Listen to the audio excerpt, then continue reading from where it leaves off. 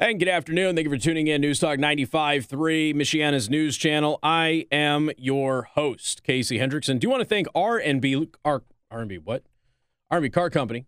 This is what happens, man. It's just, can I get a week where I just settle in, dude? Is that possible, Josh?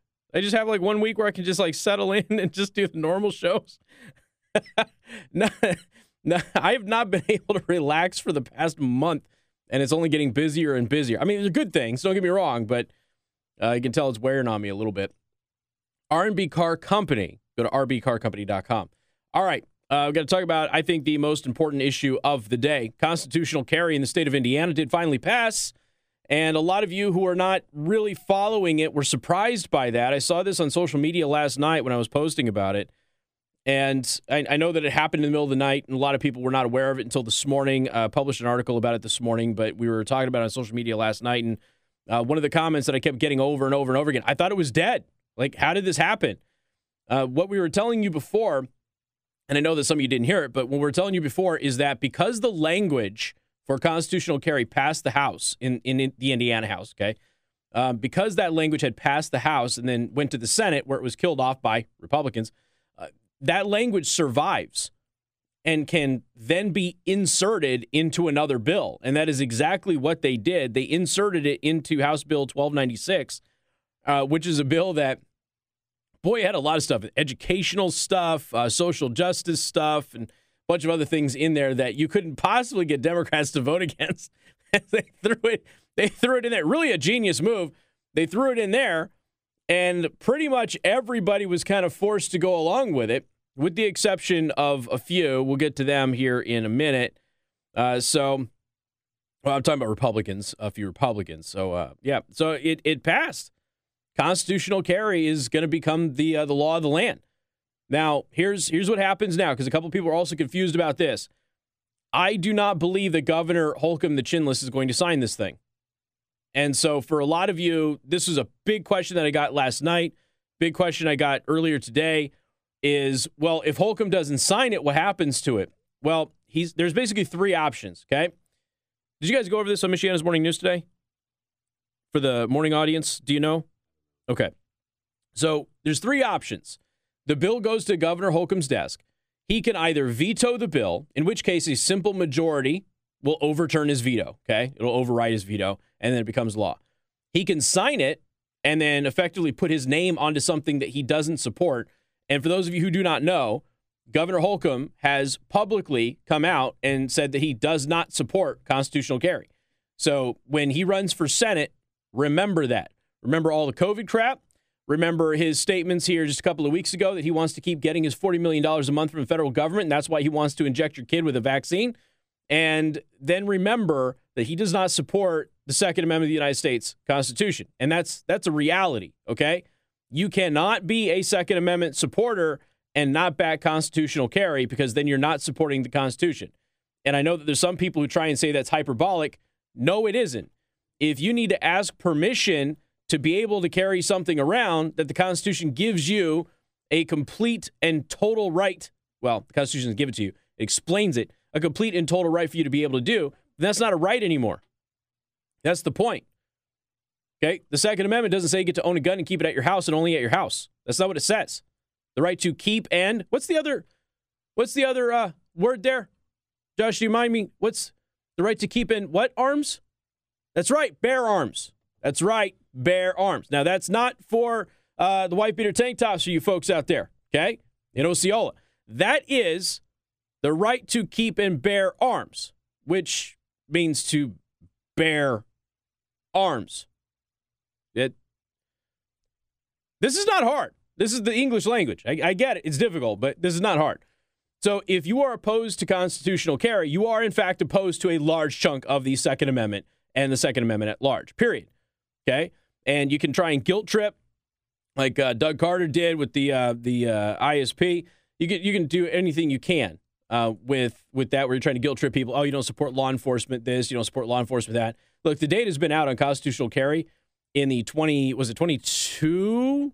Well, I guess we'll be the 22nd state where constitutional carry will be legal. And got news for you. It doesn't jeopardize police officers' lives any more than any other state, period. That's just a reality. That's the fact right there.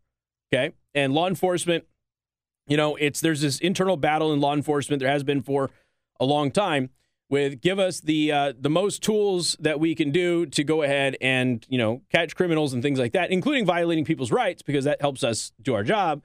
And then there's the other ones who are constitutionalists. And I think you get an idea of where Mr. Carter is on this whole thing. But this was put in. They said the language survived the original bill just because it died in the Senate. The language still survived. The House is able to inject it into House Bill 1296. House Bill 1296 passed both houses. It is going to Governor Holcomb's desk. He can veto it. Simple majority vote overrides that veto. He can sign it, put his name to it, which he won't do because he doesn't support it. Or he can just sit there and do nothing. Go play golf. Go get on a phone call with Joe Biden like he did here this week. Do whatever he wants to do. And it will just become law in 7 days. So there will be constitutional carry in the state of Indiana after many, many, many years of fighting for this. And there are a list of names here that many people would want to hear. Okay, so I'm just going to give you the names. There's 9 Republicans who joined Democrats, and they voted against this. In the Senate, Eric Bassler, Vanita Becker, Liz Brown, it's your Fort Wayne crowd, Ed Charbonnet, Michael Kreider, Susan Glick, Chip Perfect. I'm not going to lie, it's a good name. Chip Perfect's a cool name. Terrible vote. Good name. Greg Walker and Kyle Walker. The only Republican to vote against the bill in the House was Mike Aylesworth from District 11. So those are the people that you need to keep in mind. I told you when I first came here, it's funny, I was giving a speech the other day. We had Tony Kinnett in town. We're doing an education, not indoctrination event. And I said, does everybody remember when I first came to town and I told you this is not a conservative red state? And I used to catch a lot of grief for that. People get it now. They start to understand that now. If you don't understand it, it's because you're one of the purple squishy types. You're not red, okay? That's fine. Just don't be pretending to be red. You're allowed to be purple. That's okay. Just tell everybody who you are. Stop pretending to be a conservative or a Republican just to get elected and then completely abandon your constituency because they're so afraid of the other side getting in office that you just know you have a free ride from now on. So this is going to happen. And this, you ask me, this is the best story in the state right now. This is the most important story in the state right now. I know that a lot of people are focusing on energy prices. I know you got a bunch of people who went from being experts in any little thing to being epidemiologists and infectious disease experts during COVID, immediately swapped their online degree for, we were talking about this with a buddy today, immediately swapped their online degree for foreign policy experts and experts on the Ukraine and experts on Russian relations. And they're also swapping them in and out. And now they're becoming energy experts and everything else. It's if you don't understand what's going on, guys, just relax. It's okay to ask questions. You don't need to formulate an opinion on something you don't understand. You can ask a question. And unfortunately, a lot of people are just choosing not to ask questions, just choosing to bloviate their opinion. And their opinion lacks historical context. It lacks understanding. It just lacks a bunch of reasoning that needs to be injected into all of these conversations. I did a basic math problem today. I know. Math is subjective. The answer of a math problem could be whatever you want. Liberals tell us that all the time. But I did a basic math problem today where I gave you the average price of gas if it were at $5 per gallon, okay, how much it would cost you per year, the average car payment, the average, I gave you a very, very, very good payment on an electric vehicle for the Mustang Mach-E.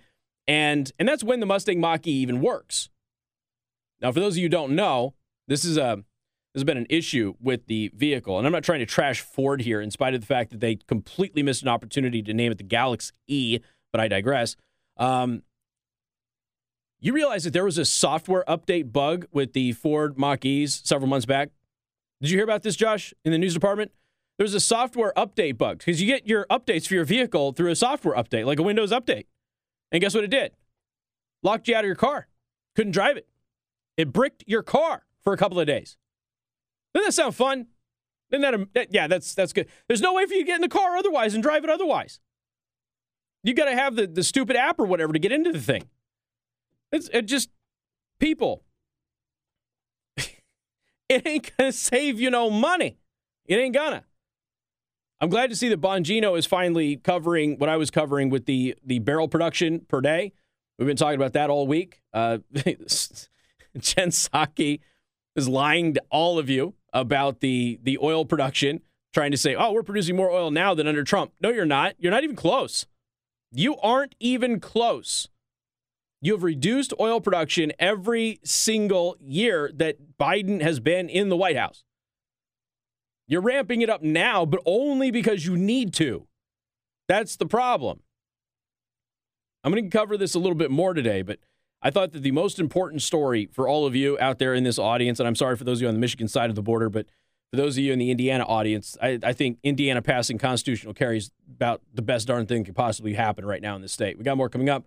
News Talk 95.3, Michiana's news channel today.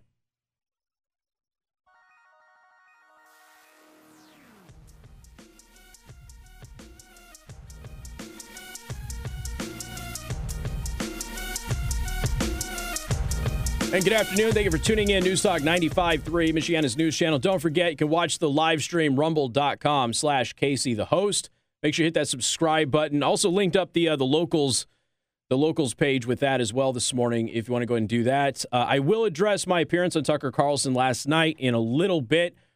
On hold coming up after the news break, the Michael Yon. You've heard me talk about Michael Yon for years. I haven't spoken to him in a long time. But he was embedded with the Freedom Convoy. We'll talk to him about that. Maybe squeeze out some tidbits about Ukraine if he has time. But he'll be coming up after the news break. So, again, constitutional carry did pass in Indiana yesterday. The language had survived the original bill that was passed in the House. The Senate killed it off. But because the language had passed the House was able to insert it in a new bill. And this new bill was passed by both houses. It now goes to Governor Holcomb's desk, where he will not sign it. He will just let it go ahead and become law after 7 days because he does not support constitutional carry. And since he wants to run for Senate after his term is up as governor, he doesn't want to be on record as opposing it either. But we do have some questions that kind of came through, and we had somebody that called Josh here just a minute ago, and I noticed that this obviously comes up every time we talk about constitutional carry. What about lifetime concealed carry permit license? Excuse me, because some of you get really mad when I say permit. License holders. What about you? Well, you still have it. It doesn't go away, and you can still use that for reciprocity purposes. So you don't have to worry about any of that stuff. People did ask about those who are coming into town and everything else. Look, if you can legally own and carry a gun, you could legally get a permit to carry a gun in Indiana, you will be legally allowed to carry without a license now. Okay? So if you don't meet those residency requirements and things like that, it will not apply to you.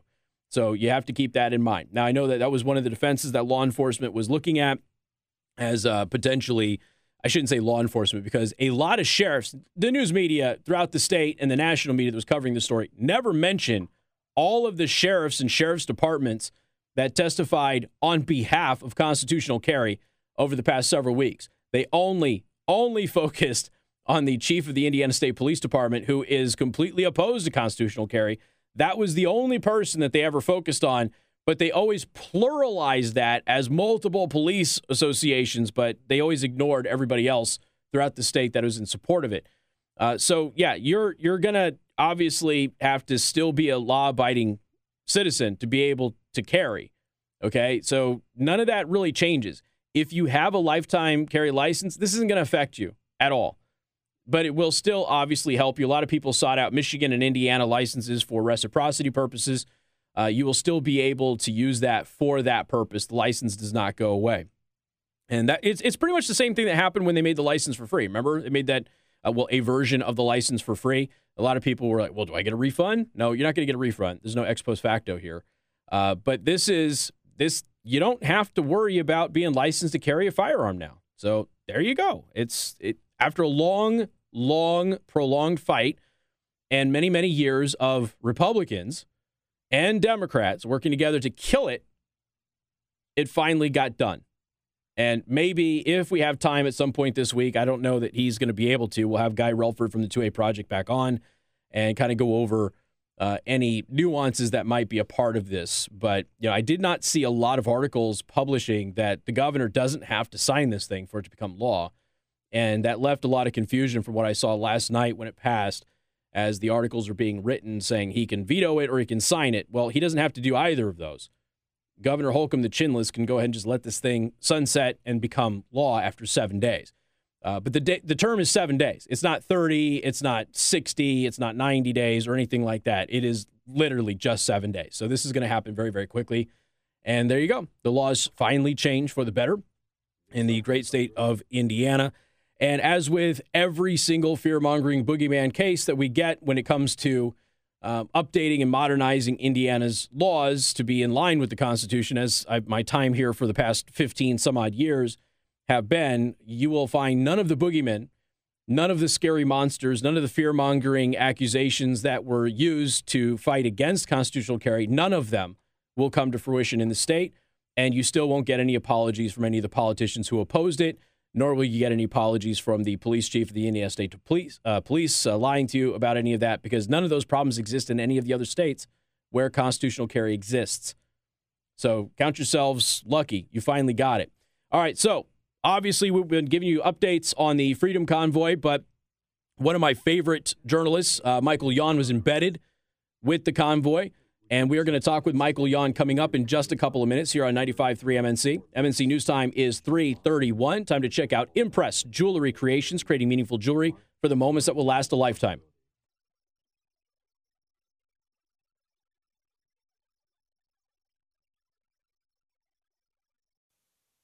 Hey, good afternoon. Thank you for tuning in. News Talk 95.3, Michiana's news channel. I am your host, Casey Hendrickson. You've heard me talk about his reporting for years on this program, whether you listened in the Las Vegas market, the Kansas City market, or here in Michiana. Michael Yon, combat correspondent, author, photographer, fantastic photographer. Michael, it's an honor to talk to you again, man. How you doing? Great. It's great to come on. Thank you for having me. I'm watching the rain out here on I-75. I've been with the truckers for 2 weeks. Finally left them about 48 hours ago to do some admin because, I'm building a media truck actually to cover these things more, intensely. Okay. And but go ahead. I was going to say, no, that's pretty cool, because I was going to ask if you were going to skedaddle off to Ukraine or what you're going to be doing. Actually, I made a conscious decision not to go to Ukraine. I almost went. It was a close call, but what I was concerned about was the war would break out and I would get stuck there and not be able to get back here for more. I'm an American, through the core, and I'm very concerned about what's happening here at home, for instance, with supply chain. And I've been warning about this for, since January of 2020, for instance, to stock up on food and go heavily on that. And I have specific reasons for that. By the way, I was in Lithuania last year, about, 8 months ago, and I was warning in writing and on interviews that something was up with Russia. I didn't know exactly what it was, but, I was down in Morocco tracking migrants, and because as a war correspondent, I track migration patterns. So I was down in Morocco and Greece and Colombia, Panama, Mexico, tracking migrant patterns. And finally called up somebody in Warsaw, Frontex is the name of the organization, and asked how it was going up there. Chuck Holton called them. We were together, and they said, well, Belarus is pumping migrants over the Lithuanian border. So I said, wow, we were in Morocco at the time. I called up, I was with the Lithuanian army in Afghanistan, so I kept my contacts, and I called up and I said, hey, what's going on up there? And they said, do you want to come up? And I said, okay, we're on the way. So 24 hours later, we landed in Vilnius, and I spent 3 weeks there getting briefings, going full access to the camps, out with their army, border patrol, elected officials, whatnot, 3 weeks of that. So I had an idea of what was coming. Of course, nobody really knows, but we could see that Russia was up to something, and as was Belarus. And so I warned about that extensively. But in the meantime, of course, we have a bigger play going on, something called Panther War, Pandemic Famine War. It's like the triangle of death. Throughout time, when you have, a big pandemic, although this was more of a plandemic, but the effects were similar. When you have a really big pandemic, you'll get famines and wars. If you get a really big war, you'll get famines and pandemics, and if you get big famines, you'll get the other two. If you get one, you get them all. The Three Musketeers. For instance, the Arab Spring, How did that start? Famine, right? Mm-hmm. So these things, this is normal. And so in January of 2020, I'd been covering Hong Kong, the fighting there, and then they kicked me out. And I kept warning people that this could be a serious deal depending on which direction the pandemic goes. And later we learned it's a pandemic. But again, the effects are the same. And right now we're seeing production breakdowns. We're seeing fuel costs and other inputs into agriculture just exploding. Putin mentioned last night that, you could see, oil prices going up to $300 a barrel. What are they now today? I checked this morning when I woke up. They were over 120. Is he right? I don't know. I asked a couple of people that know more about this than I do, and they said it's completely realistic that oil could go to $300 a barrel. Of course, that's a huge input for fertilizers and everything else that deals with the supply chains and everything that lands on your table. So what we're seeing here is, my estimation is that by the end of this year, there's going to be global famines in places that are at this point more or less difficult to predict. But the music is about to stop. You see with the invasion of Ukraine, and which, by the way, I was saying in writing before the invasion that I thought Russia really was going to do it and that they really were going to go for all of Ukraine. I was saying that in writing. If you didn't put it in writing, it doesn't matter, so to speak, right? Or in Sure. your case, saying it on air. You need to say it in advance to establish your credibility on, your track record. My track record is, as you know, is quite good because I study like Rain Man 7 days a week, and I go down range and I look. And you can see the exports from Ukraine, one of the largest food producers in the world, as they've been stopped. Now, farmers will not be planting the way they normally do in Ukraine this year for obvious reasons, Russian tanks and firefights and that sort of thing. Not to mention, again, many of the farmers have just flooded out of Ukraine and they're in places like Poland right now, right? Mm-hmm. Where I lived for 2 years, by the way. I'm very familiar with this area of the world. I'm very familiar with it. And so this is going to grow. You see fertilizer. When I was with the Lithuanians last year, they said clearly, if Russia does something or Belarus does something serious, we're going to cut off their trains, right? And that means fertilizer. Well, as we know, Russia has already almost stopped all fertilizer exports, as has China. Meanwhile, China has been telling their people for 2 years to stock up on food. China has been, shipping pork and other products out of the United States on a daily basis. They've been making a mega stockpile in China, and they've been telling their people to stockpile on a personal basis. I haven't heard one single state government in the United States say that Americans should stock up. Not anybody. Correct me if I'm wrong, has any state, and the federal government has done the opposite. They've said, you shouldn't be stockpiling. You're going to be taking food from other people, which is completely ridiculous. We've had open supply chains all the way up to this point. Of course, they're being increasingly damaged. That's why I just went with the truckers all the way from California. I flew out from Florida and went with them from California, drove all the way across the country with them. Huge support on the sides of the road. I mean, you wouldn't believe it. We must have gone under 1,000 bridges filled with people waving and on the sides of the road, mile after mile, waving flags. And at the same time, I'm here not just to cover the trucker convoy. I'm very sensitive to what's going on with the supply chain, because if any part of this process breaks down, production, supply chain, and anything else that gets in the way, violence that could stop supply chain, of course, we're going to end up with massive food shortages. And I don't mean Publix or Kroger has, 1/3 of their shelves are empty. I'm talking about the entire store empty, and it doesn't get refilled next week or tomorrow, right? That's what we're looking at right now. We know midterms are coming up, and we know that we saw what happened with the quote-unquote elections last time. By the way, I was there on January 6th. I did not go inside, but I was there, and I sensed the trap, so I did not go inside. But, there's clear false flags. We've got a perfect situation brewing right now to just cancel the midterms. Why would they have them when they know that the last elections went, or if you want to call them elections, went exactly as planned, stolen, right? And we're in a perfect situation where as soon as these shelves are empty, within 24 hours, there's going to be people looting everywhere, violence in the streets, Arab Spring. These things are normal. I've read about 60 books on pandemic, 60, before the pandemic, because I'm a war correspondent. Pandemic, famine, war, these go together. As a war correspondent, if you want to go out and get shot at and, go make a documentary in the hills of Afghanistan, that's fine. That's junior high school level war correspondent work. That's, firefights, bombings, airstrikes, okay, it seems big and bad at the time, and it is because, it's pretty serious. But there's a much bigger field to look at. Famine, pandemic, migrations, information war. As you know, information war is the highest form of warfare. It's the PhD level. I've written 3 books on information war. Unfortunately, they're all in Japanese because I've been working for years to try to wake up the Japanese that they are on the menu for China.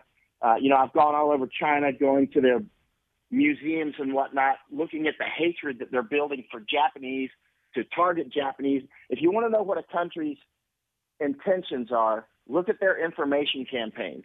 Look at for instance, look at the social media, Twitter and Facebook and YouTube, mentioning anything about the People's Convoy and bam, they're shut off, that sort of thing, right? Yep. You look at, if you go to the Nanjing Museum, for instance, there's a giant museum in Nanjing. I couldn't believe how big it was. To be directionally accurate, that thing probably cost $50 million, like 50. It's like a Disney World type thing. And you walk through it all day, and it's all about creating hatred against Japanese. And I keep warning Japanese, they've got an information campaign going on right now in Okinawa, trying to split the Okinawans off, like, hey, speak your old dialect, putting the old dialect on ATM machines, bank machines, elevator buttons, old dialect that nobody really speaks anymore. And I was just over in Morocco with Chuck Holton, who's in Ukraine right now. We're driving down the road. Between Chuck and I've been to over 80 countries, right? I've spent more than half of my life outside of the United States. So more than 30 years, I've been outside of the United States, right? And so I've seen pretty much every written language that can be on a road sign. So we're driving down the road in Morocco. We're tracking migrant issues. And I see this new language on the road signs. It's not Arabic. It's not English, obviously. And I said, Chuck, what's this? Have you ever seen this language? What is this? It looks like Furby talk. So I said, you know what? I bet that's information more because, I study that, fastidiously. And sure enough, checked it out. It's a new written language that was invented from thin air. The Berber class of languages, Berber is not a language, but it's a class of languages, sort of like Latin, let's say. And they don't have a written language. So they, the information warriors decided to make a written Berber language and start putting it on road signs and having it in government meetings and that sort of thing. And instead of so there was a big argument in advance, should this just be modified Arabic? Because everybody knows the Arabic alphabet. Why not just do it in modified Arabic? They said, no, we need our own written language, which they've never had before. And so now you see that written language all over the place. And I kept asking Moroccans, what does this say? And they're like, oh, nobody really reads this language. They're just forcing it on us for some reason. They did the same thing in Thailand, where my office is, trying to split Thailand in 3 parts, trying to get the people to speak their local dialects. I spent a year up in Nepal with the Maoists, often with the Maoists, and all out in the mountains, again, trying to get everybody to speak their own languages. I was down in Colombia last year with a senator named Maria Cabal. She's a Colombian senator, and she's saying, Michael, why are they trying to get everybody to speak their own languages and dialects? Why are they trying to get them to fight each other? And I said, well, Maria, they do this all over the world. This is a global information campaign, and they're trying to divide and conquer. They're telling people you shouldn't go to church, but the whiskey store is open. They're trying to divide families apart. A great book on this, Casey, by the way, is Rape of the Mind.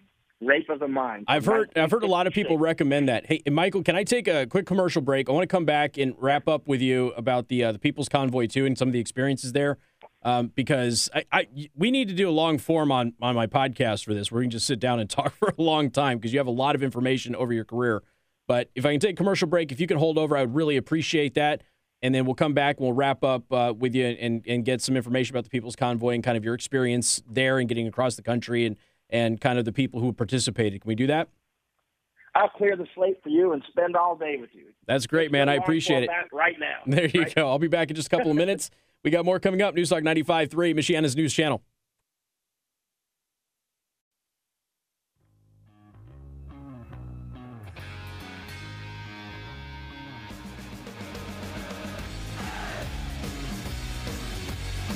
And good afternoon. Thank you for tuning in. News Talk 95.3, Michiana's news channel. Once again, Casey Hendrickson here. Joining us, special guest Michael Yon, war correspondent, author, photographer. He's been embedded with the People's Convoy.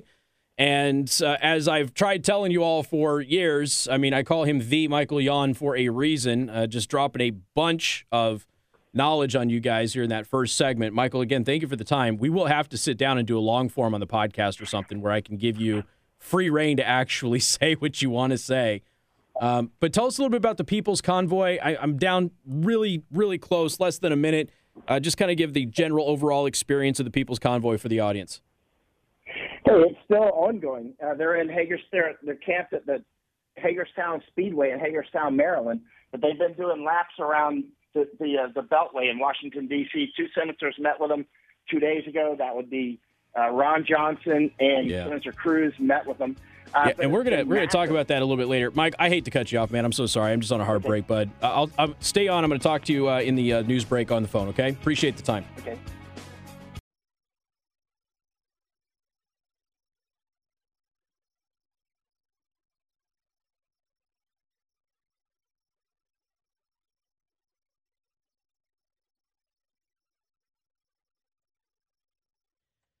And good afternoon. Thank you for tuning in. News Talk 95.3, Michiana's news channel. Tried telling you, dude is a wealth of knowledge, man.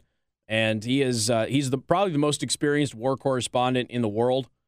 And a lot of people picked up on him. A lot of people in the Discord server and the live stream have known about Michael Yon since his days in the Iraq invasion and things like that. But, you know, this is a guy you pay attention to. He's seen a lot of these patterns and things like that. You know, is it possible that he could be wrong about some stuff? Of course, he's a human being. But when you have the experience in areas of warfare and you see the same patterns, remember I told you one of the reasons that I'm able to make the predictions that I make that some of you are kind of like surprised by is that the pattern's the same.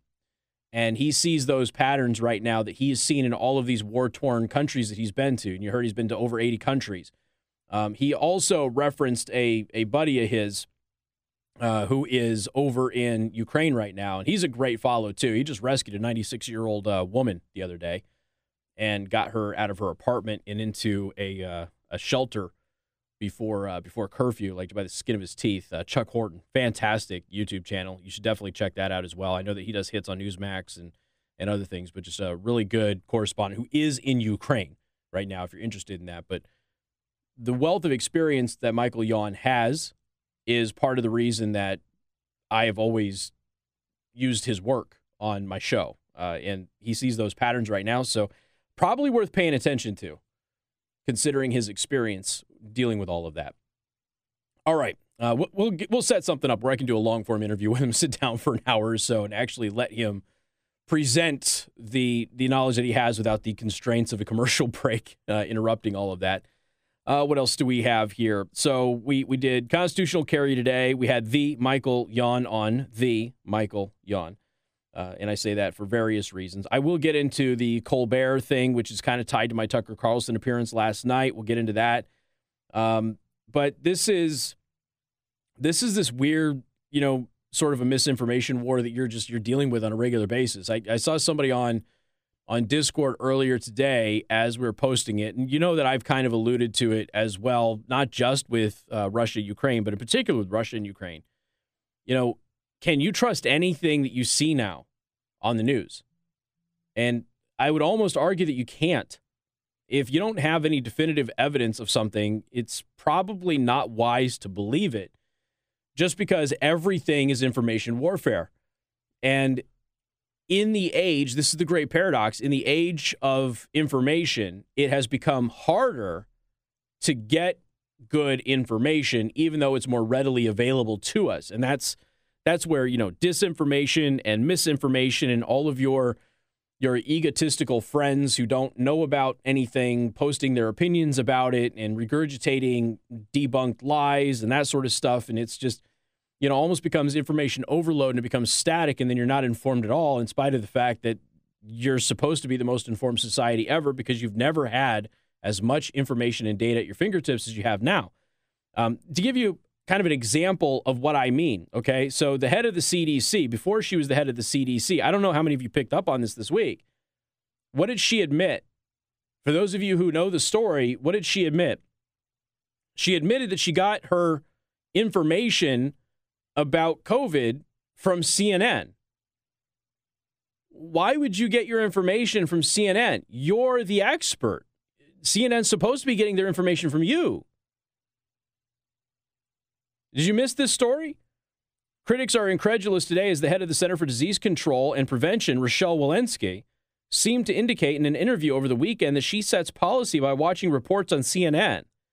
When the CNN feed came that it was 95% effective, the vaccine, so many of us wanted to be helpful. So many of us wanted to say, okay, this is our ticket out. She told a live stream that was posted on Twitter.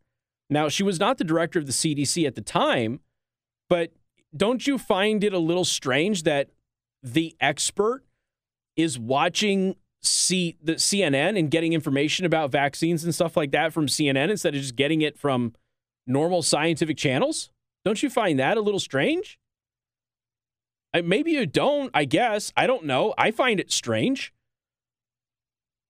You know, one of the reasons people have often asked me, like, when did I really start paying attention to the media? And my story starts with CNN. Operations that I was a part of in the military, we watched CNN get the entire thing wrong. And that's when I started to know. Because before then, it's like, oh, it's CNN. Whatever CNN says must be true because it's CNN, right? This is in the 90s. And I'm sitting here, I'm looking around, the boys and I are going, none of that happened. Like, what? Like, this is, the entire report was wrong. Every single speck of data in that report about that operation was wrong. Everything. There was nothing accurate about it. And we're all looking at each other because we can't say anything. There's nothing we're allowed to do about it. We're just going, wow, okay. So I started paying attention to the media a little bit more, and you realize, oh, they're wrong all the time.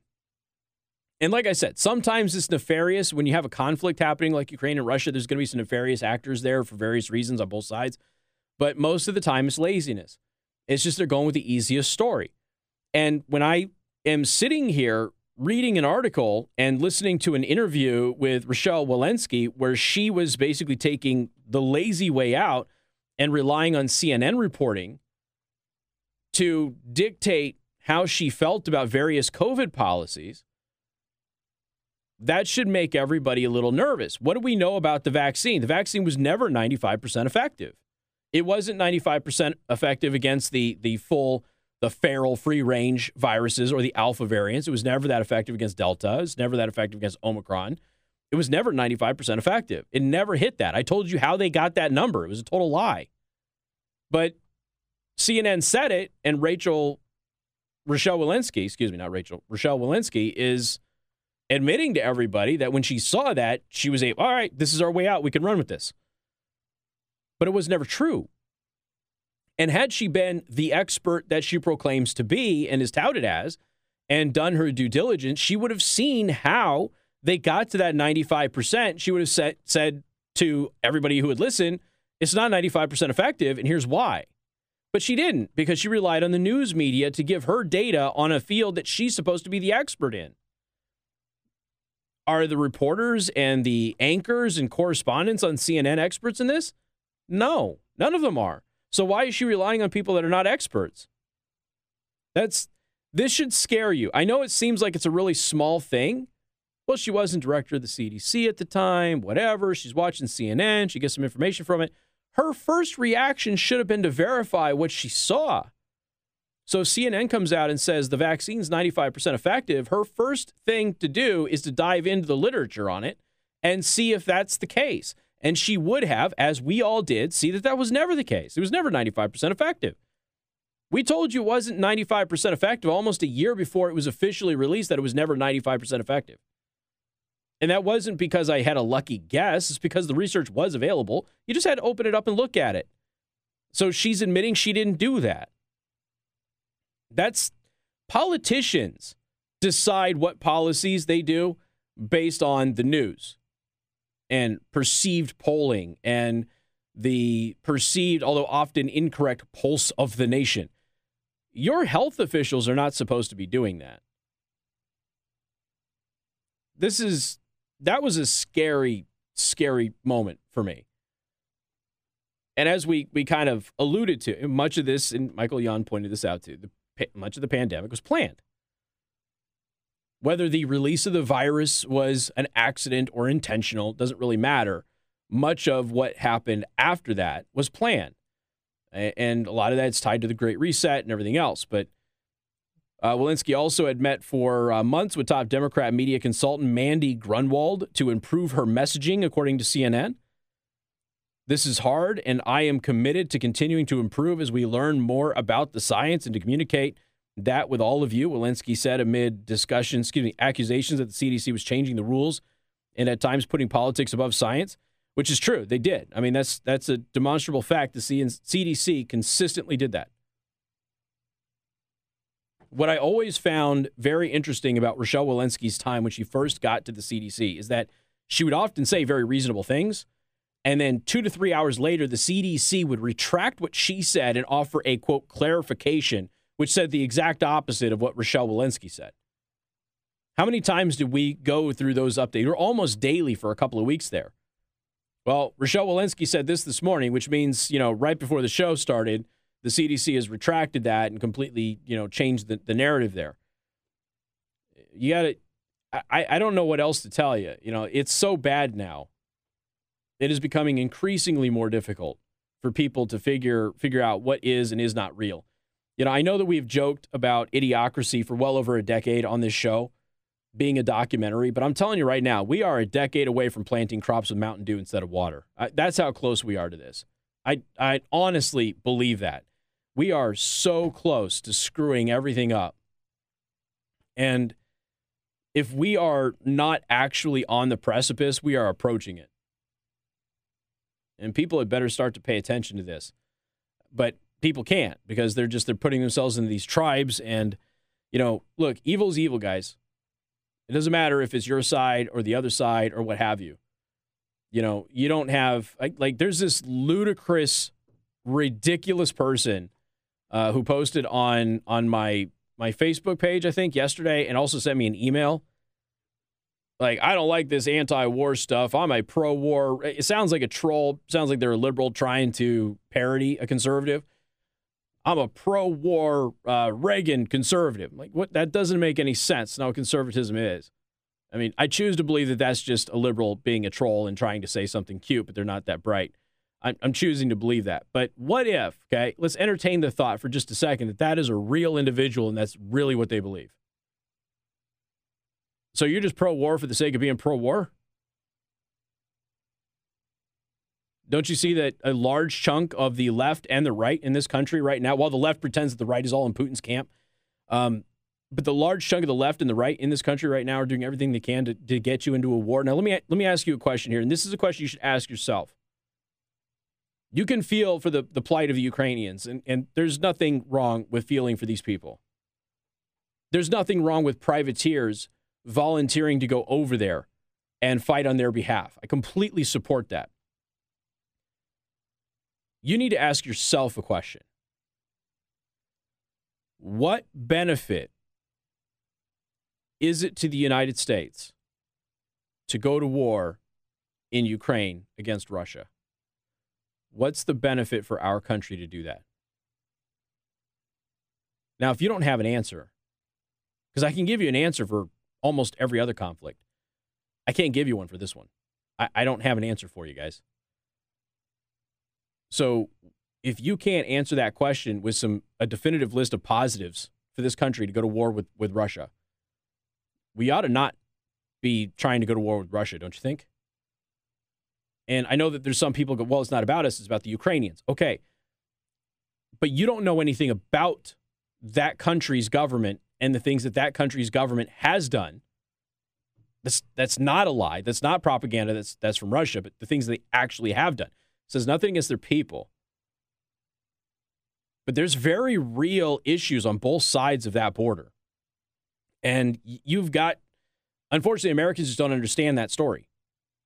They're not familiar enough with that area. They're not familiar enough with that region to understand it. But you have to ask yourself, what is the benefit to going to war with Russia right now? Because I can give you benefits for all of our recent conflicts. I can give you that, but I can't give you one for Russia, guys. If you have one, let me know. I'm happy to hear it. but they're using the information to try and get you into it. And that's the thing you got to be very, very careful of. You really have to be careful of it. If a war has to happen, a war has to happen. But for the love of God, at least make it for a good reason. Got more coming up. Newstalk 95.3, Michiana's news channel.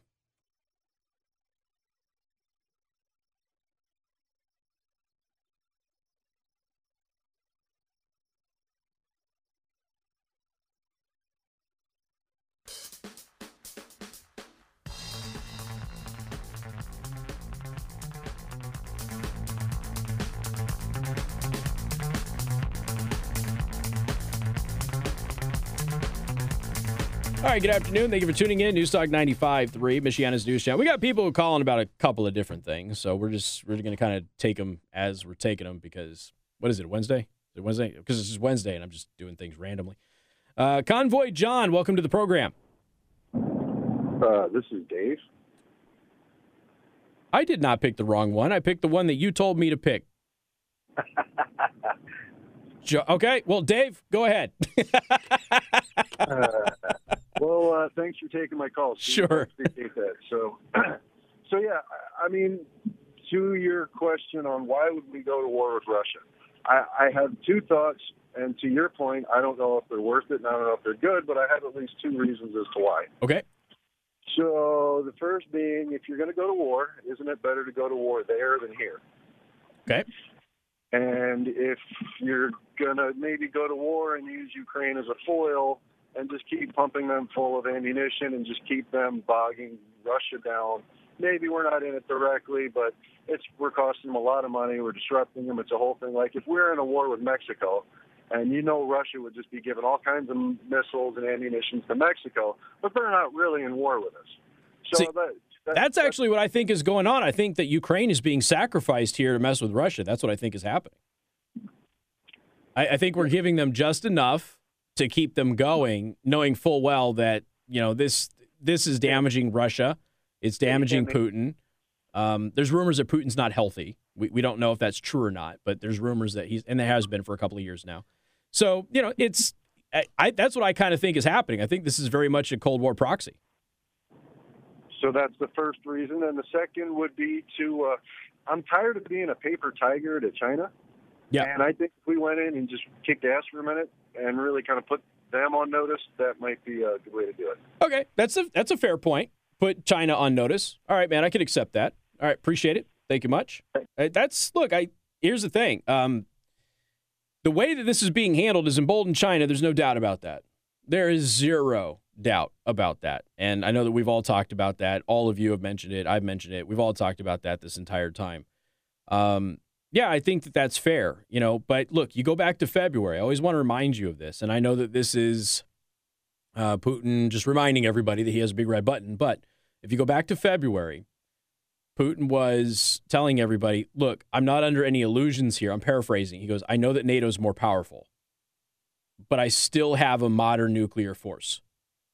And from his perspective, the way that he is phrasing this, is like, look, I get it. We can't compete with NATO militarily, but I still have a big red button. So if I need to use it, I'll use it. And that's a deterrent by saying that, So and this was, I know that you acknowledge this point. So is putting China on notice by engaging Russia, worth the potential fallout, figuratively and literally, that could happen from a war with Russia? That becomes the question. Oh, and let's not forget, good chance China gets drawn into that war if we go to war with Russia too. And then what's the end game? What's the strategy to get out of it? You just go to war and fight? Is it to conquer Russia? Is it just to push them out of Ukraine? What is the end game there? And that would have to be established. So good question, though. All right, we got more coming up. I'll take your phone calls. And I know that I think we got somebody who is with the Freedom Convoy that we're going to try and take as soon as we figure out which line that person is actually on, Josh. We'll get that in a couple of minutes. MNC News Time is 4:32. Time to check out Impress Jewelry Creations, creating meaningful jewelry for the moments that will last a lifetime.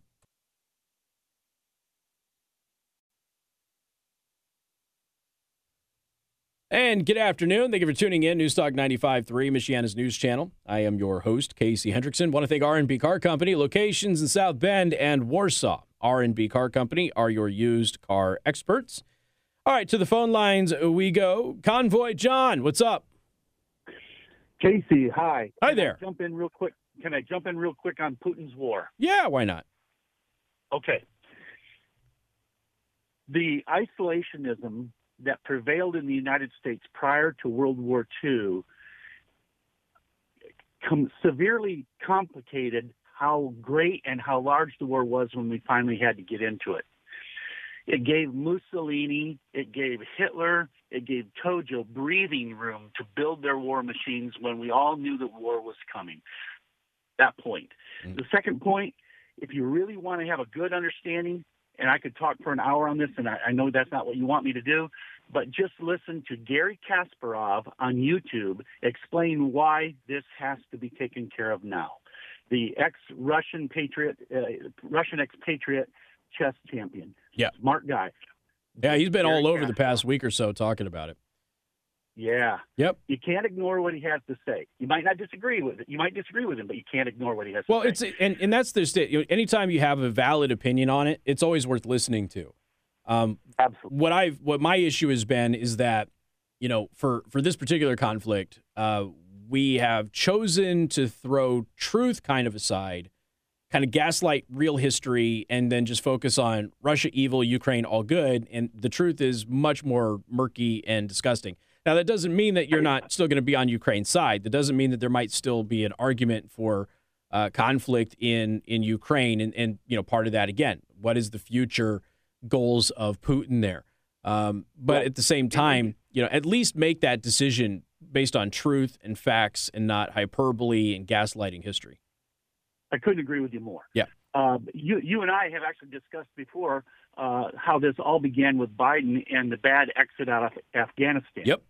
And the viewing of Biden as a pushover by Putin, and rightly so. We wouldn't be in this war had we exited cleanly out of Afghanistan and stuck with the plan that Trump had in play. Well, and here's the thing, not just Trump's plan, General Milley, as much as I don't like General Milley, right? General Milley went to Biden with a backup plan, and Biden blew him off. And so, at that point, it's like they had no choice. They had to abandon Bagram. They had to abandon that equipment because they weren't going to be given the personnel that they needed to actually conduct the operation the way that they wanted to conduct the operation. As a result, they turned Kabul's security over to the Taliban, a horrendous tactical error. And the rest is history. We got 13 dead Americans. We got several more that are maimed. We got hundreds of Iraqis who are dead, or not Iraqis, Afghans who are dead. And all of that could have been prevented with a basic fundamental operation that everybody who's a veteran knows how to run. Yeah. No, it's a cluster, and I can't say the rest of the word, but you know what I mean. Well, look, this is, before we get into your next point, I mean, look, weak men make hard times. It really is that simple. And Biden's weak, and everybody around him is weak, and look at the hard times that we're dealing with right now. Exactly. I couldn't agree more with you on that. And one of the most interesting things we'll segue into the convoy, which I started up with them in St. Robert, Missouri, between Joplin and St. Louis. Okay. And followed through to southeast Ohio, somewhere in the vicinity of Old Washington is where I disconnected and had to come back home to Southwest Michigan. Mm-hmm. But one of the more prevalent things that you saw in that convoy were the initials FJB. You saw it everywhere. From the pictures that I've seen, they're all over the place. Yeah. Oh, I never had people who had it painted on their foreheads. Well, and if people thought that the I did that Biden gas pump stickers were a problem before, wait till they start seeing them now. Holy smokes. Yeah.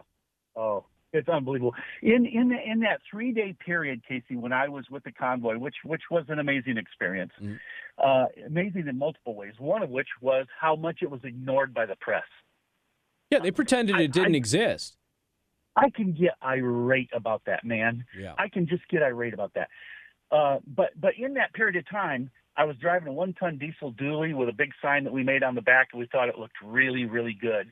And we were flying the American flag, the Canadian flag, and the Ukrainian flag.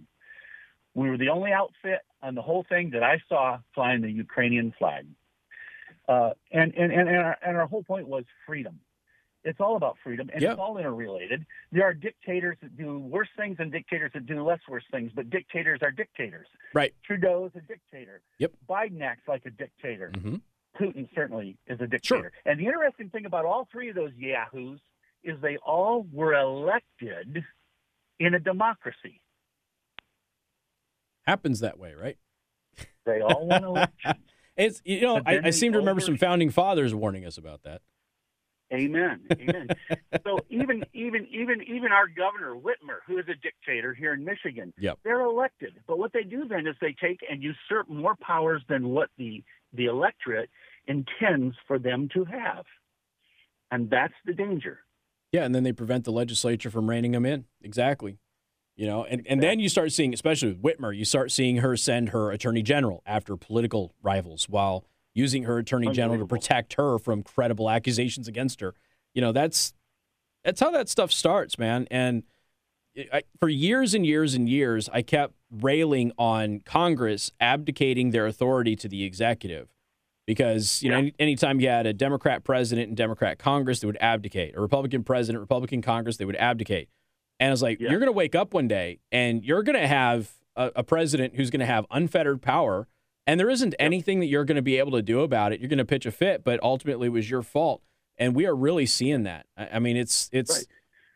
How many years have we been talking about nothing gets done in the legislature, which is supposed to move slow through the legislature, and that's an uncomfortable truth for a lot of people. But the executive just, I'll just write this executive order and get it done anyway. I don't need you, Congress, anymore. And it just keeps happening and happening and happening and happening. And before long, they're just going to be a figurehead. I'm 65 years old. When I was young, I could hardly ever remember hearing about a president just making an executive order. It was they were very rare. They're limited in what power they can have. And now, I mean, gosh, it's been expanded so much, and it's unfortunate. But like I said, if we're not on the precipice yet, we are approaching it, and it's some really difficult and tough decisions are going to have to be made in the near future. And unfortunately, I don't know that collectively this nation has the stomach to make those tough decisions because it's been too comfortable and too good here for too long. And as a result, the vast majority of the population, the latte sipping crowd out there, that they're just not strong enough to make those decisions. They don't want their comfort disrupted. So that touches on something that I would like to bring up, and that is this: we have a lot of problems. One of them is that we have a volunteer military. The problem with a volunteer military is, Casey, that you have a certain segment of the population who then supports our military adventures and misadventures, whatever they may be, justified or not, throughout the world. And that minority of America that's patriotic, they're the ones who supply the soldiers. If we had a draft, and I can't believe in a way that I'm saying this, but if we had a draft, what effect that would have on the nation would be across the whole nation rather than just simply a segment of our population.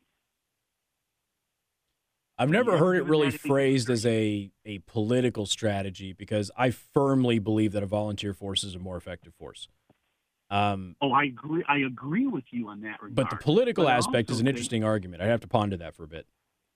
Yeah, because it comes from just a certain segment of population, and it's now becoming generational. It's an interesting thought. Right? Yeah, I mean, I'll ponder it a little bit. I still tend to lean towards voluntary unless necessary, but it's an interesting theory. I can ponder that for a little bit. I get where you're coming from.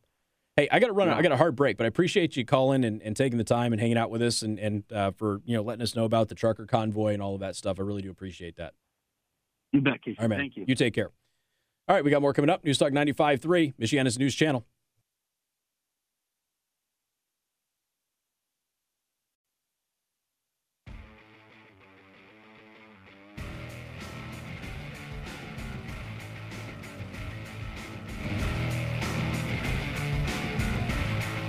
And good afternoon. Thank you for tuning in. News Talk 95.3, Michiana's news channel. Well, remember when Joe Biden was supposed to repair all of our relationships with our allies that were ruined by Trump? Of course, Trump didn't actually ruin any relationships with allies. He improved relationships with many allies, did not make any new enemies, did not start any new wars or anything like that.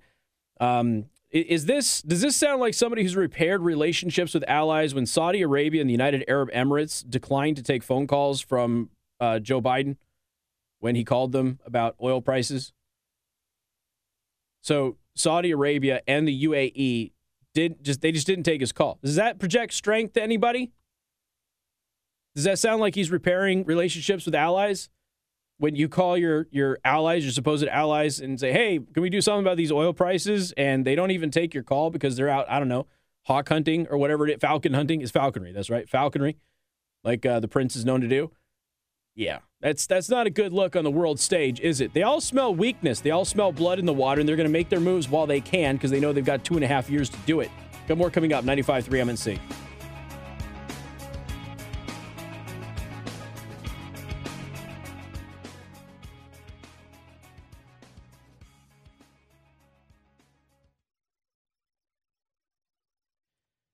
Well, for those of you who watched the live stream, I just played my segment from Tucker Carlson on the show today. By the way, Graybian actually reached out to me today.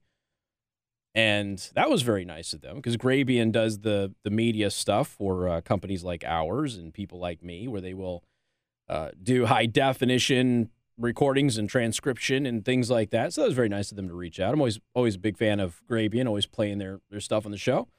But I played my segment on Tucker Carlson last night. I was, honored to be invited back, and hopefully I didn't ruin it the second time. And many of you, I think, probably heard the term fart sniffer for the very first time in your life, unless you listen to this show on a regular basis. But what do you mean?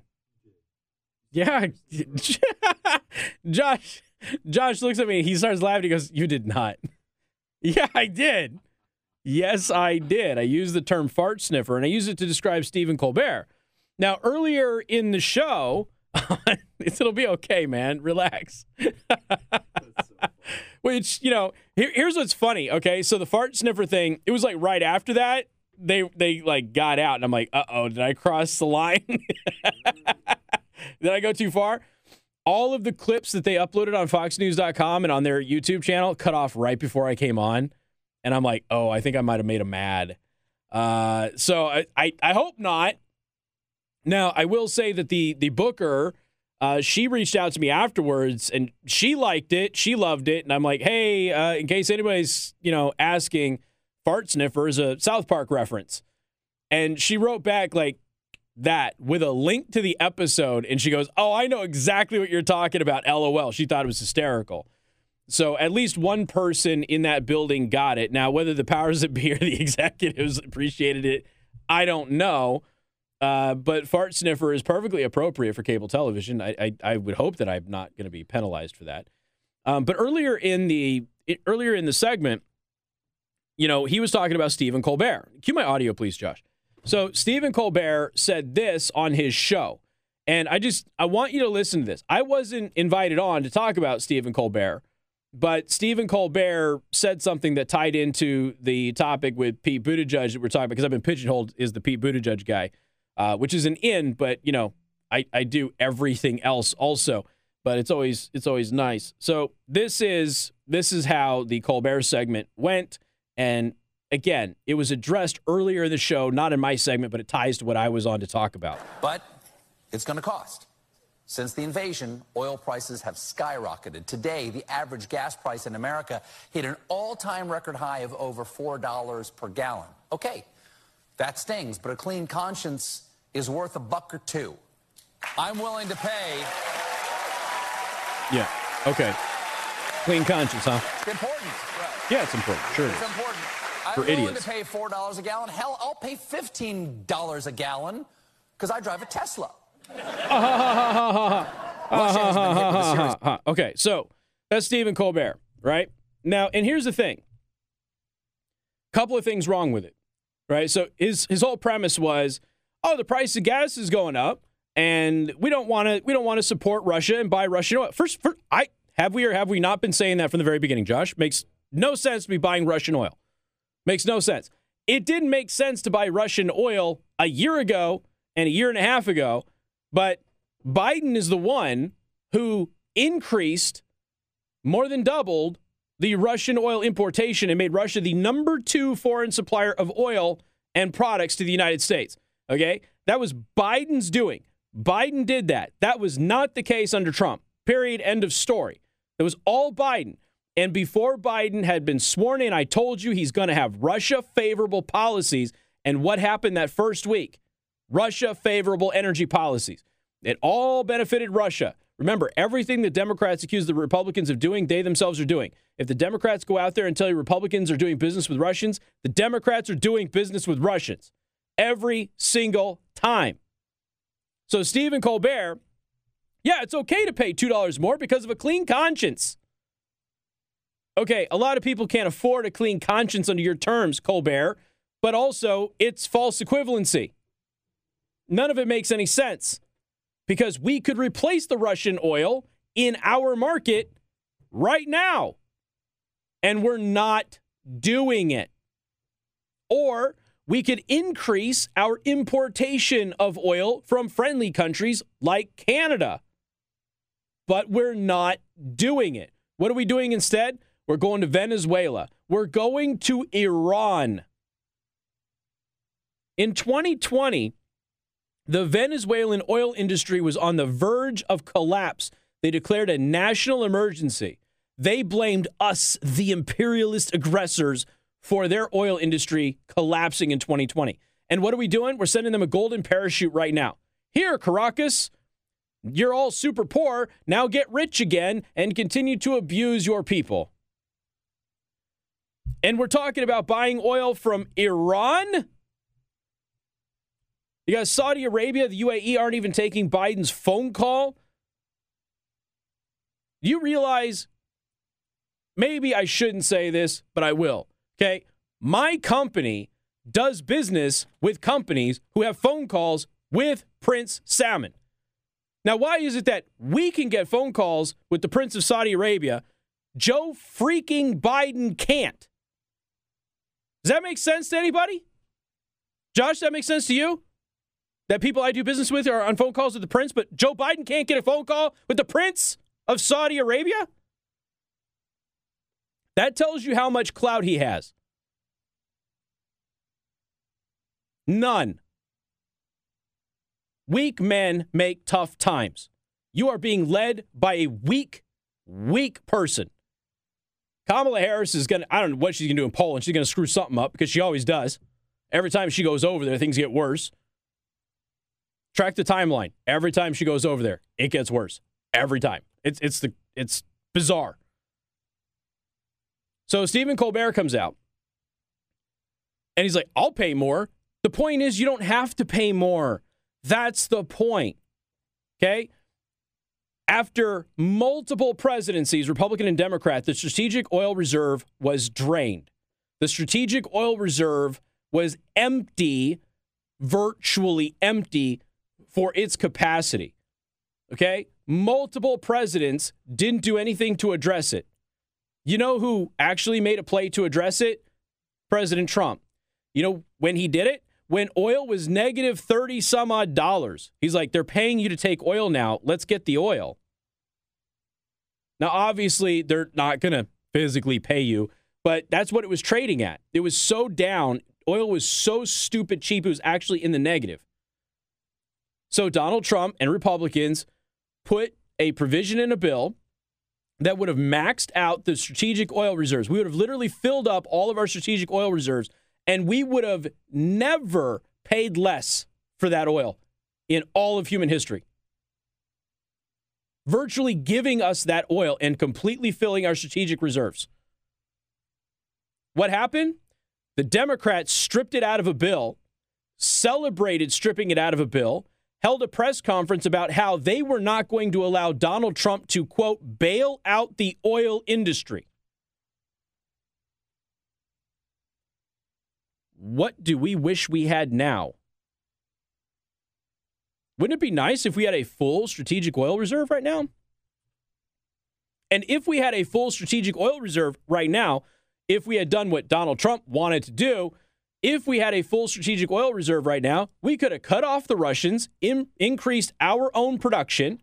Let's just say Biden came to his senses after decreasing production. He wanted to ramp it up again, increase production, and we could release oil from our reserves into our own country, not internationally, into our own country, to make up that gap until things were running up at full swing in the United States. But we can't do that because they didn't allow the strategic reserve to get filled. The Democrats did that, and all of you idiots who voted for them are responsible for that. Well, it's an environmental issue, Casey. No, it isn't, you blithering idiot, because it's a heck of a lot more damaging to the environment to get oil shipped all the way across the world from other oil suppliers. Oil suppliers which are dictators or tyrants or murderers or terrorists. Doesn't it sound what basically you can get oil from two countries that aren't that way. That's Canada and the UK. UK doesn't have the capacity, and Biden doesn't want Canadian oil for some reason. Okay? It's not environmentally sound policy. It's anti-environmental. It isn't damaging dictators and bullies or whatever you want to call Putin or anybody like him, because you're now benefiting all of them instead of getting the oil from a friendly, peaceful nation like Canada or from our own country here in the United States. The most environmentally friendly solution is to get it right here from our own country. That's the most environmentally friendly solution. If you are truly an environmentalist, but I know you're not, you just like to pontificate because you're not very bright. So we had all of this on the table, available to us, but the Democrats went to war against that agenda. And then Stephen Colbert, what does Stephen Colbert make, $16 million a year? Oh, I'm so glad our hero Colbert will sacrifice himself and pay $15 a gallon when he has a $150,000 Tesla. I know that not all Teslas cost $150,000. Okay, I know that. But that's wonderful that he'll oh yeah. And here's the thing. They call it La La Land for a reason. So this, I don't know if he's in New York or he's in LA. I don't really care. He's stupid either way. Doesn't really matter. He's out there going, I'll pay whatever because I drive a Tesla and it doesn't matter. You know what he just said? You know what he just admitted to? He just admitted he doesn't care about you. You're just a peasant. You're just, a plebe. He doesn't care about you. He's up there in his ivory tower with his little martini glass that he reaches behind his backside with. He squats a little bit. He farts into. And then he swirls it around and he sniffs it and he gets high on his own farts. That's who Stephen Colbert is. So yeah, I called Stephen Colbert a fart sniffer last night on national television. And I meant every damn word of it. He's not a bright human being. He's witty, but he's not bright. He's not smart. He's not well-versed in any of these things.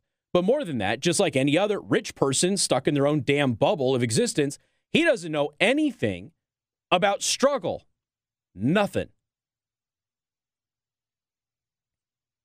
Imagine going on TV and trying to appeal to a mass audience in the United States of America by going, yeah, I don't care if we pay $15 a gallon in gas. I drive a Tesla. Screw all of you who don't have my car.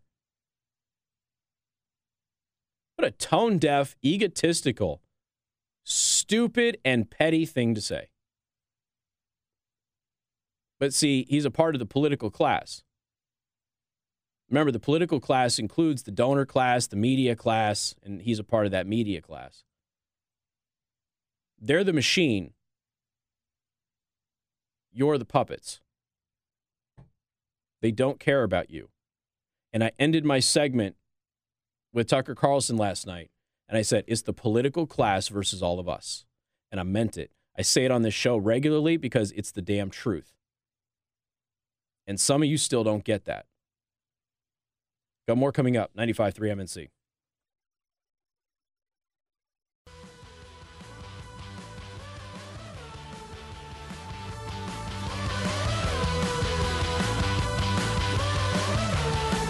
And good afternoon. Thank you for tuning in. News Talk 95.3, Michiana's news channel. I am your host, Casey Hendricks. I was just telling the live stream, and I'm being shamed by the Army members that are there right now, that if you want to volunteer to fight for Ukraine, there's been like 20,000 foreign fighters that have. A lot of those people are former SF guys from the U.S. and Europe, particularly the UK.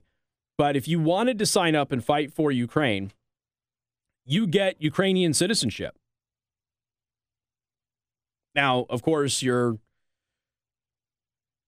facing a tough challenge, but if it comes out okay, you can get Ukrainian citizenship if you do it. I was just saying, I was like, there's a time in my youth where like one of my sergeants was actually looking at starting a contractor company. That was back before we called them contractors. They weren't really a thing. There's a couple of corporate militaries that existed in the world, but it wasn't nearly as popular as it became after Iraq.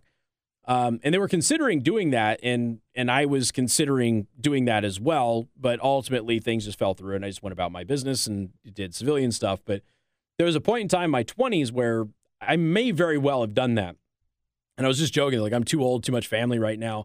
And I've got guys who are older than me who are still in the military. Like, I'm packing my ruck to go over. What's your problem? Okay, I'm out of shape too, okay? But the kids thing still stands. So I'll stay here. If the Russians come here, then we'll deal with it. On American soil, but that's unlikely to happen. But in my youth, this might have been something I would have considered. But for those of you out there who are, in the state of mind or the place in your lives where this might be an option for you, if you really feel that strongly about it, you can sign up. You can join the Ukrainian military, and you can go over there as a foreign fighter in their Foreign Legion and fight, and they'll give you citizenship. This is a very similar arrangement to what they have in France. And this is a true story. This is not me just mouthing off. This is a true story. It was something I weighed on for a couple of months. I actually sought out a Foreign Legion recruiter. I planned my trip to do it. And the reason I backed out is you can't contact your family for 7 years. They can't know where you are. And that was why I didn't do it. Big mistake on my part. Should have totally done it. But at the time, I was like, I'm not giving up my family for 7 years. So I didn't ultimately join the French Foreign Legion, but I came very, very close to doing that when I got out of the military. And, it's one of my life regrets for not doing it. Whether I would have made it or not, I don't know, but I was fairly good at what I did. So, this is an option to do something like that. But again, you're the underdog here, and you have to keep that in perspective. And the U.S. just kind of killed this Polish deal for the MiG-29s, which wouldn't have been any help anyway. But it's an option if you're at least looking for it. Now, I was on. Somebody did mention, have you seen Ukrainian women? Sign me up. Yes, Ukrainian women are well known for various virtues. So are Russian and Polish women as well. There's that. I assume that the Ukrainian ladies will be very appreciative of your efforts. Okay. Good luck. I do know a lot of people in the United States. I have many people that I know who actually fight in the Middle East. They fight with the Kurds. And I've told you these stories before. I've given you some of those accounts to follow in the past. And it's less popular and less sexy now, but it's still ongoing. The Kurds are still engaged in open warfare everywhere. And a lot of Americans go over, and some of them are not military veterans at all. They're just, people who go over there. They have to self-fund their own trip. The Ukrainians are providing some equipment. And, when you go and you enlist with the Kurds and you're fighting with the Kurds, you do like 3 to 6 month stints, and then you come home. And you fundraise. So they basically use, like Venmo and things like that to fundraise for their own equipment, and then they go. But it's a very, very, very interesting lifestyle when you watch that. So there's a lot of Americans who kind of do this all over the world, not as a part of a contracting company or something like that, just as individuals. So that could be an option for anybody out there who may be considering doing it. I can tell you that there are people who do this in Kurd territories, and this is how they get their gear and any necessities that they would need when they're off there, and they raise that money that way, and they can purchase that equipment privately and be better equipped than the average person would be over there if that's something you're interested in.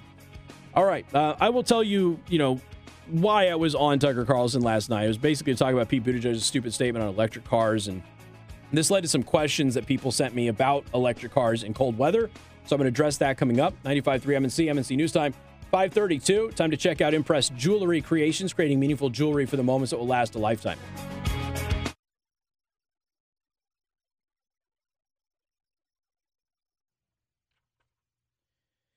Well, I don't think that I'm going to have enough time today. I think I teased it on the live stream, but Michael Yawn went longer than I thought. Some other things went a little bit haywire, as they usually do. You know, Russia is not just replacing Visa and MasterCard with, banks with China and everything else, but Russia's getting they're pulling out of the Western internet. And they're basically pulling everything of theirs, all of their businesses, all of their government website, all of their social media and everything. They're pulling it off of the internet that the West can access. So they're pulling to China is what they're doing. And that is going to harm the Russians, help Putin, and harm us. So, keep an eye on that. Yesterday, I mentioned that, look, electric cars are not overly practical for a lot of Americans, particularly rural farmers and things of that nature. And I mentioned the cold weather and snow and stuff like that. Yeah, electric vehicles can handle in light snow, folks. Yeah, I get that. But they don't work very good in snowy conditions in general because snowy conditions are cold. And electric vehicles do not do well in cold. They don't do well in extreme heat. They don't do well in cold. AAA did a study on this last year, and they found that the range of electric car batteries was reduced by over 40% in cold weather. So you've already got range that is limited, and now you're going to reduce it by 40%. And where are you going to charge it when you go to most places? And by the way, your electrical grid in the United States of America, which already has rolling brownouts in a bunch of states, cannot handle everybody having an electric car. The infrastructure to handle electric cars doesn't exist. It's also not going to be cheaper. I did the math problem today on Facebook and Telegram. If you're interested, look, if you buy a Ford Mach-E at the current rates, and I gave you good interest rates and low payments, you will pay a lot more per year owning that car than you would if gasoline were more expensive than it is now. You're not going to save money by getting an electric vehicle. And that didn't include the insurance and the registration and all of that other stuff, battery replacement and everything. You're not going to save money. It's not an option. When Pete Buttigieg goes out there and tells you that, he's either lying to you or he's really bad at math. And frankly, the former is the more likely scenario. But the average person is like, I don't want to pay $5 a gallon of gas, so I'm just going to go get a $55,000 car and pay a lot more than $5 per gallon in my average cost per month per year. It's not good. And it's not great for cold weather, guys. That's just a reality. Our electric cars are fine. I've told you before, I wouldn't mind having a Tesla or an electric motorcycle. I really wouldn't. But I don't live out in the sticks. I don't need to worry about that. But for those of you who do, this is a problem. And your electric grid can't handle it.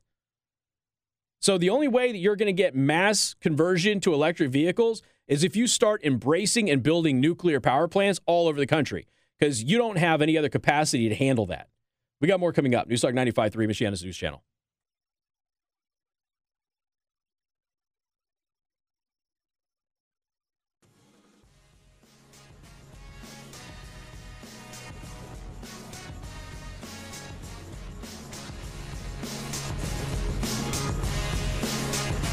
All right. It's been an interesting show. It's been a kind of a fun show, a bit discombobulated, I will say. I'm a little tired. I'm sorry about that. It's been busy. But there's still so much that we could discuss. And, there's a reason we got the two shows. So definitely tune in tomorrow. And here's Bill O'Reilly. Have a wonderful night.